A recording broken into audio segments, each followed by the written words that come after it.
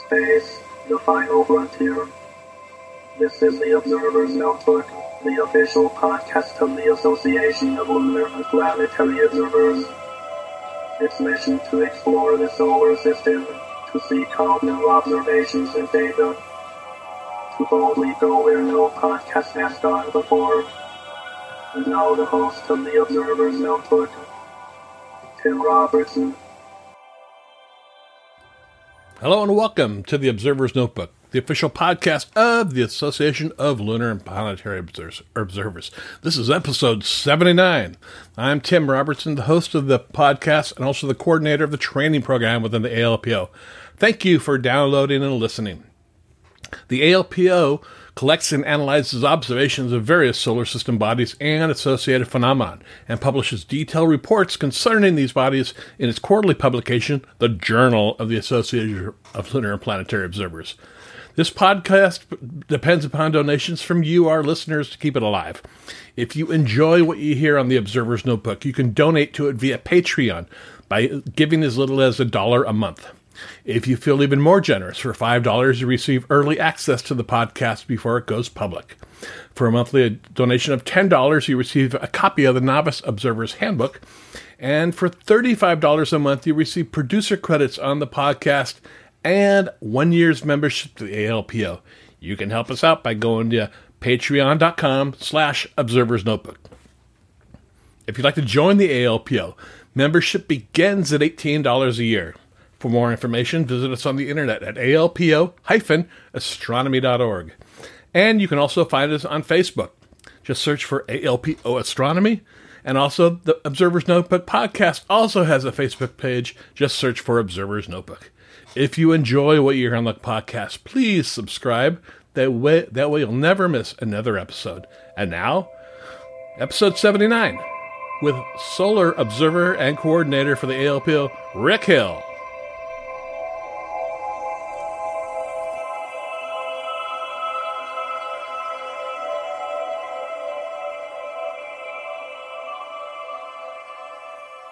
All right, I'd like to welcome everybody back to the Observer's Notebook podcast. Today we have a repeat visitor on the podcast, Rick Hill. Welcome to the podcast, Rick. Hi, thank you. Yeah, now, before we get started, why don't you give everybody a little introduction to yourself, where you're from, that type of thing. Originally, I'm from Michigan, and from Bloomfield, Michigan. That's where I grew up as a high schooler. Before that, it was out in Walled Lake, Michigan. And we moved out here in 1979. To work at Kitt Peak, and then just stayed on. Okay. And you are retired? Yes. Fantastic. Good for you. Yeah. Now, you're the coordinator of the solar section. Why don't you talk a little bit about that? I became the coordinator of the solar section. In fact, I founded the solar section. Walter came to me. He had a questionnaire in 1982 he sent out. And it had a number of questions on it. And one of them was, should we have a section that studies the sun?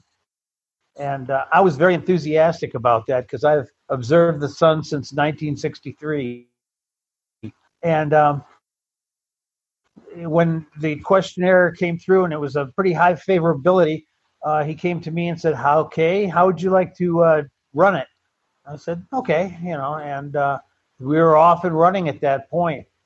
But it's going quite well now, and we're in the doldrums. We're at solar minimum right now, and so there's about half the number, maybe a third the number of observations coming in every month. Or we don't do it by months; we do it by solar rotations, which is 28 days.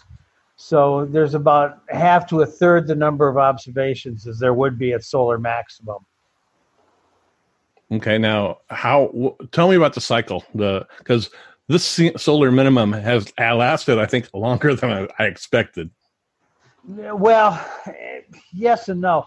The solar cycle is an 11-year cycle of sunspot activity that was discovered by Heinrich Schwabe when he was observing sunspots back in the 19th century.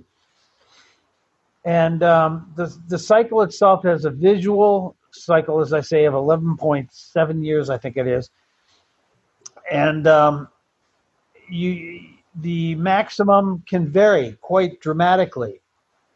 In fact, I think there's been one solar cycle where the maximum was the highest minimum that was seen in another cycle. Oh, really? So it can vary by quite a bit. And right now, our last maximum was pretty small, and we're down in the mid. It's not unusual at all. At solar minimum, you can have whole rotations with no sunspots. And we've had several rotations now where we've only had one sunspot group come up during the whole 28-day period. Yeah, it's really bad right now. So it's a good time to buy solar equipment right now. Are they giving them away? Well, they're not giving them away, but a lot of people are frustrated, I think, out there. The amateurs that don't know much about the sun. The cycle is 11 years, as I said, but the magnetic cycle, see at the bottom of the solar cycle, the polarity of the sunspot, magnetic polarity switches. So if you had looked at the sun and you put your thumb up, the curl of your finger, the thumb would represent the North Pole, and the curl of your fingers represents the rotation of the sun. This is the right-hand rule. I'm sorry, I should have said it's with the right hand. It's true for planets, too. If your thumb represents the North Pole, your fingers curl in the direction of rotation.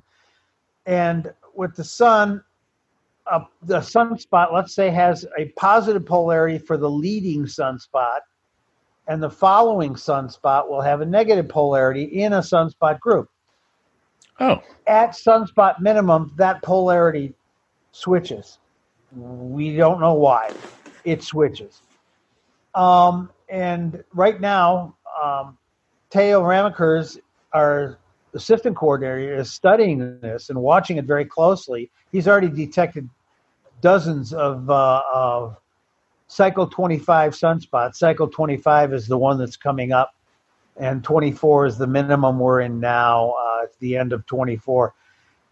And so the full cycle is actually 22 years. Oh, okay. That makes sense, yeah. Okay. Interesting. So when is the next predicted solar maximum? That's interesting. Of course, just because of we're going to use just the visual solar cycle of 11 years, and the next maximum would, of course, be 5 or 6 years from now. Mm-hmm. However, there are some astronomers like Bill Livingston, who was once with National Solar Observatory. He, too, is retired. And Penn, his collaborator, they have actually suggested that we might be going into another Maunder-like minimum. Not good news for solar observers. No. But it will be important in the climate discussions that we have these days, because we're going to see just how much effect the sun will have on our climate. The last time we had a Maunder-like minimum, we had the mini ice age. And would that happen again? We don't know. It's a time to collect data. It's a time to keep your eyes open and watch what's going on. So, okay, just by saying we had a mini ice age, is the sun not radiating as much heat? Is that what you're saying then at that point? Your guess is as good as mine. Okay. They don't know the connection between the sun and our weather and our climate yet. That's all hypothesized at this point, and it's not it's not a known. Okay. Interesting. Now the cycle you talk about, that's the sunspot cycle, correct? Right. That's why I say the visual cycle. It's the sunspots we see, either in H alpha or calcium, or somewhere in the visual spectrum.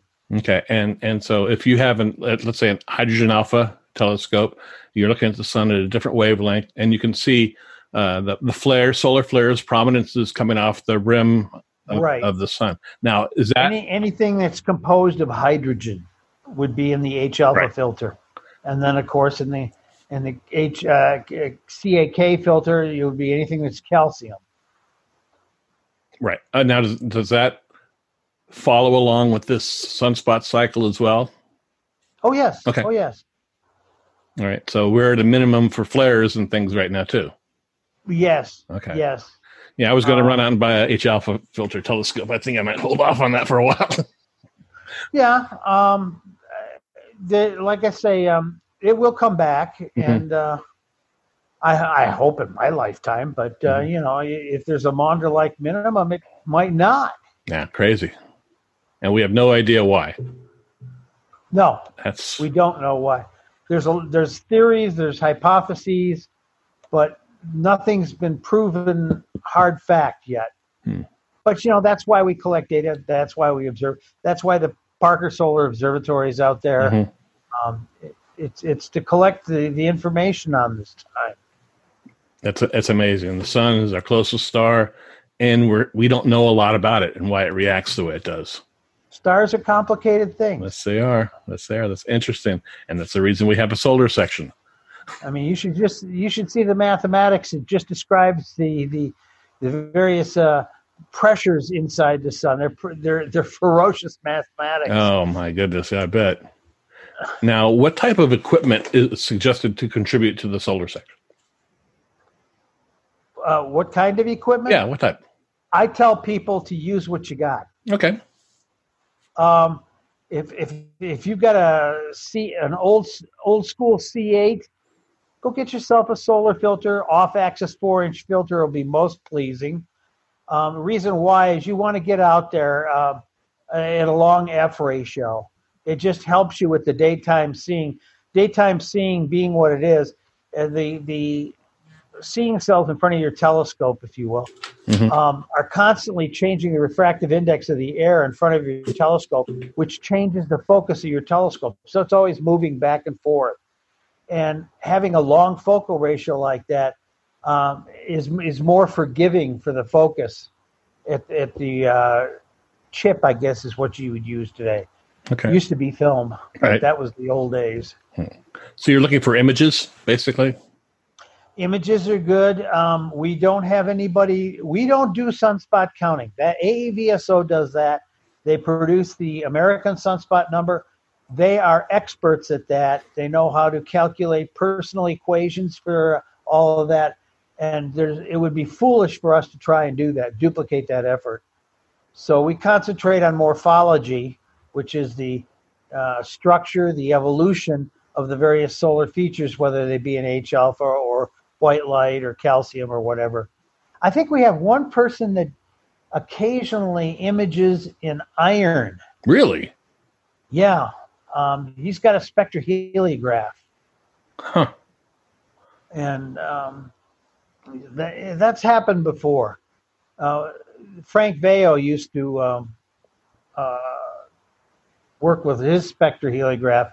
Oh, I think he might even be in his 90s by now. But he used to come up with unusual wavelengths like that as well. That's wild. Now, being the coordinator of the section, do you have any future plans to grow it or start any observing programs? Right now, you want to maintain your membership. That's a hard thing during solar minimum. And I would imagine other sections have the same kind of problem when planets go in conjunction. Right. So we are just trying to keep our people going, telling them to hone their techniques. This is the time to figure out just how you're going to take this image or that image. Get your techniques down now, because when you've got a sun with 4 or 5 sunspot groups, each of which have 100 spots, that's not the time to work on that.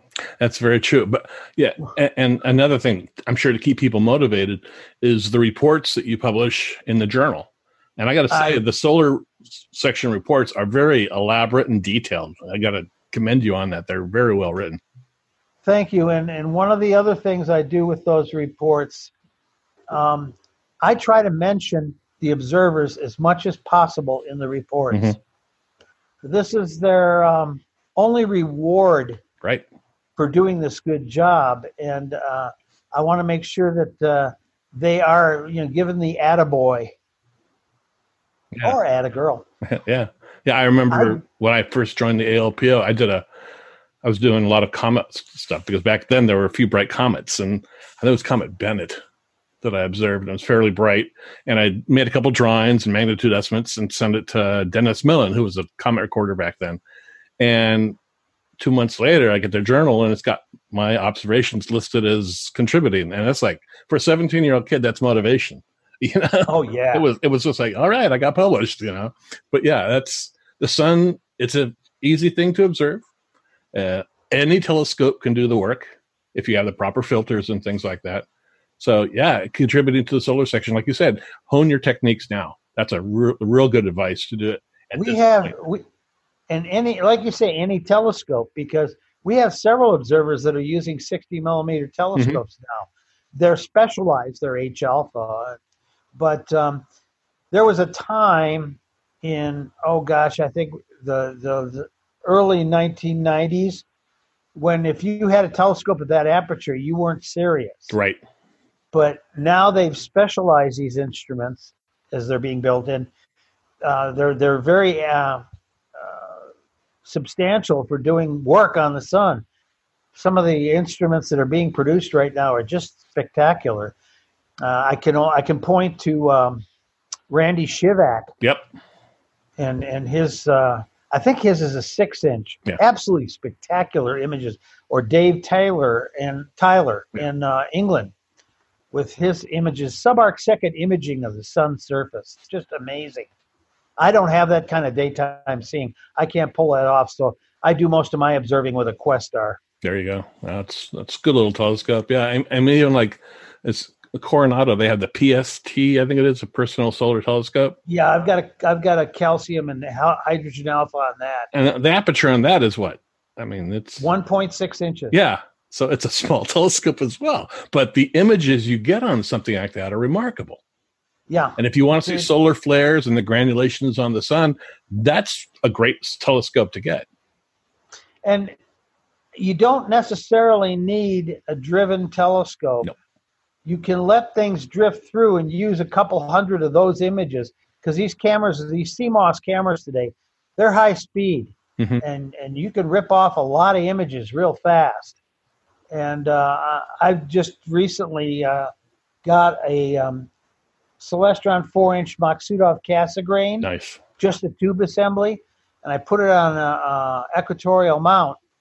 And I just let Saturn or Jupiter drift through. And I'll get maybe 700 images each time it drifts through that I can stack into a final image. And it's quite good. So you can do the same with the sun.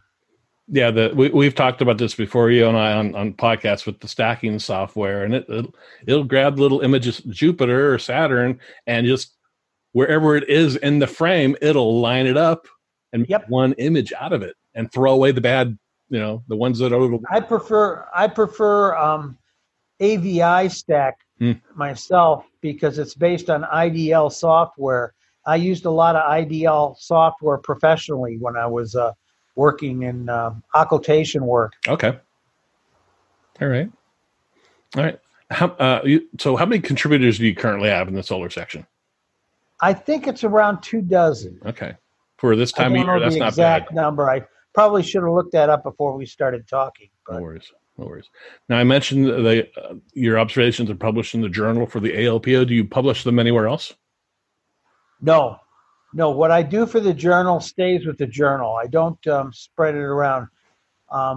Teo does rotational summaries on the website, and in the we have an email list too with the solar section. He publishes those there, and I do use those frequently to point me towards features of interest or activities of interest for the report. So it's a symbiosis there. Yeah, Teo. I mean, he does it every day. Yeah, he publishes a series of solar observations in different wavelengths of light. I see him on Facebook. So that's Yeah. that's where I see him put them up. But I kidded with him last week. I said, "Isn't this the same photograph from yesterday?" Yeah. Because it looked Well, basically the same. It's not like, you have Right now with all the zero spot Yeah. days, you can make some really nice masks for reducing limb darkening yeah. There you from go. the observations. But I would imagine Teo's probably not observing much right now. I would think it's pretty cloudy out there. That's true. He's in Florida. No, he's up in the Atlanta area. Atlanta. Okay. All right. Yeah, they got. But it's with Dorian and all. Right. Yeah, we're recording this as Dorian, the hurricane's just hitting the East Coast. So, yeah. Okay. So, do you have anything else to add about the solar section? Not really, except come join and enjoy looking at a star that's only 1 AU away. There you go. The definition of an AU. So, how can everybody get in contact with you? I'm on the ALPO website. They have my email address, and it's not an ALPO email address. One of the things when I retired, they let me retain my Lunar and Planetary Lab address. Oh. So that's the one you'll find there. And really, I can be contacted through Facebook as well. Right. Yeah, you're pretty active on Facebook. Yeah. It's a good place to share observations. Everybody complains about Facebook being so political and everything, but I'm on there for two things. To stay in touch with my brothers and sisters. Yep. We've never been in closer touch in our lives than we are now. And also to share observations with other people. Another very prolific Facebook poster is Paul Maxson over in Phoenix, Arizona. That's true. Yeah, he's pretty active. He's got an amazing telescope. Yeah. Well, Rick, I want to thank you for coming on the podcast today. Okay. All right.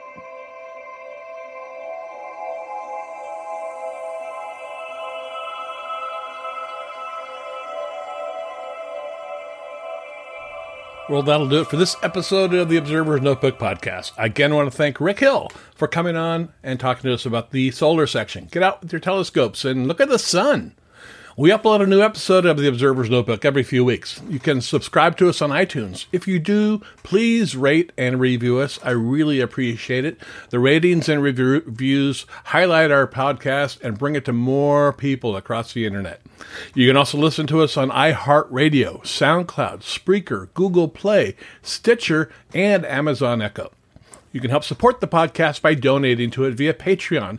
You can give up to $35 a month, where you receive 1 year's membership to the ALPO and producer credits on the podcast. And with that, I want to thank the producer of this podcast, Steve Siedentop, for his generous, continued support of the ALPO and Observer's Notebook. Thank you very much, Steve.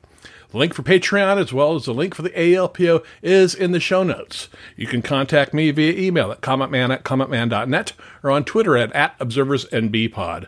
Until next time, my hope is you always have clear and steady skies. Thanks for listening.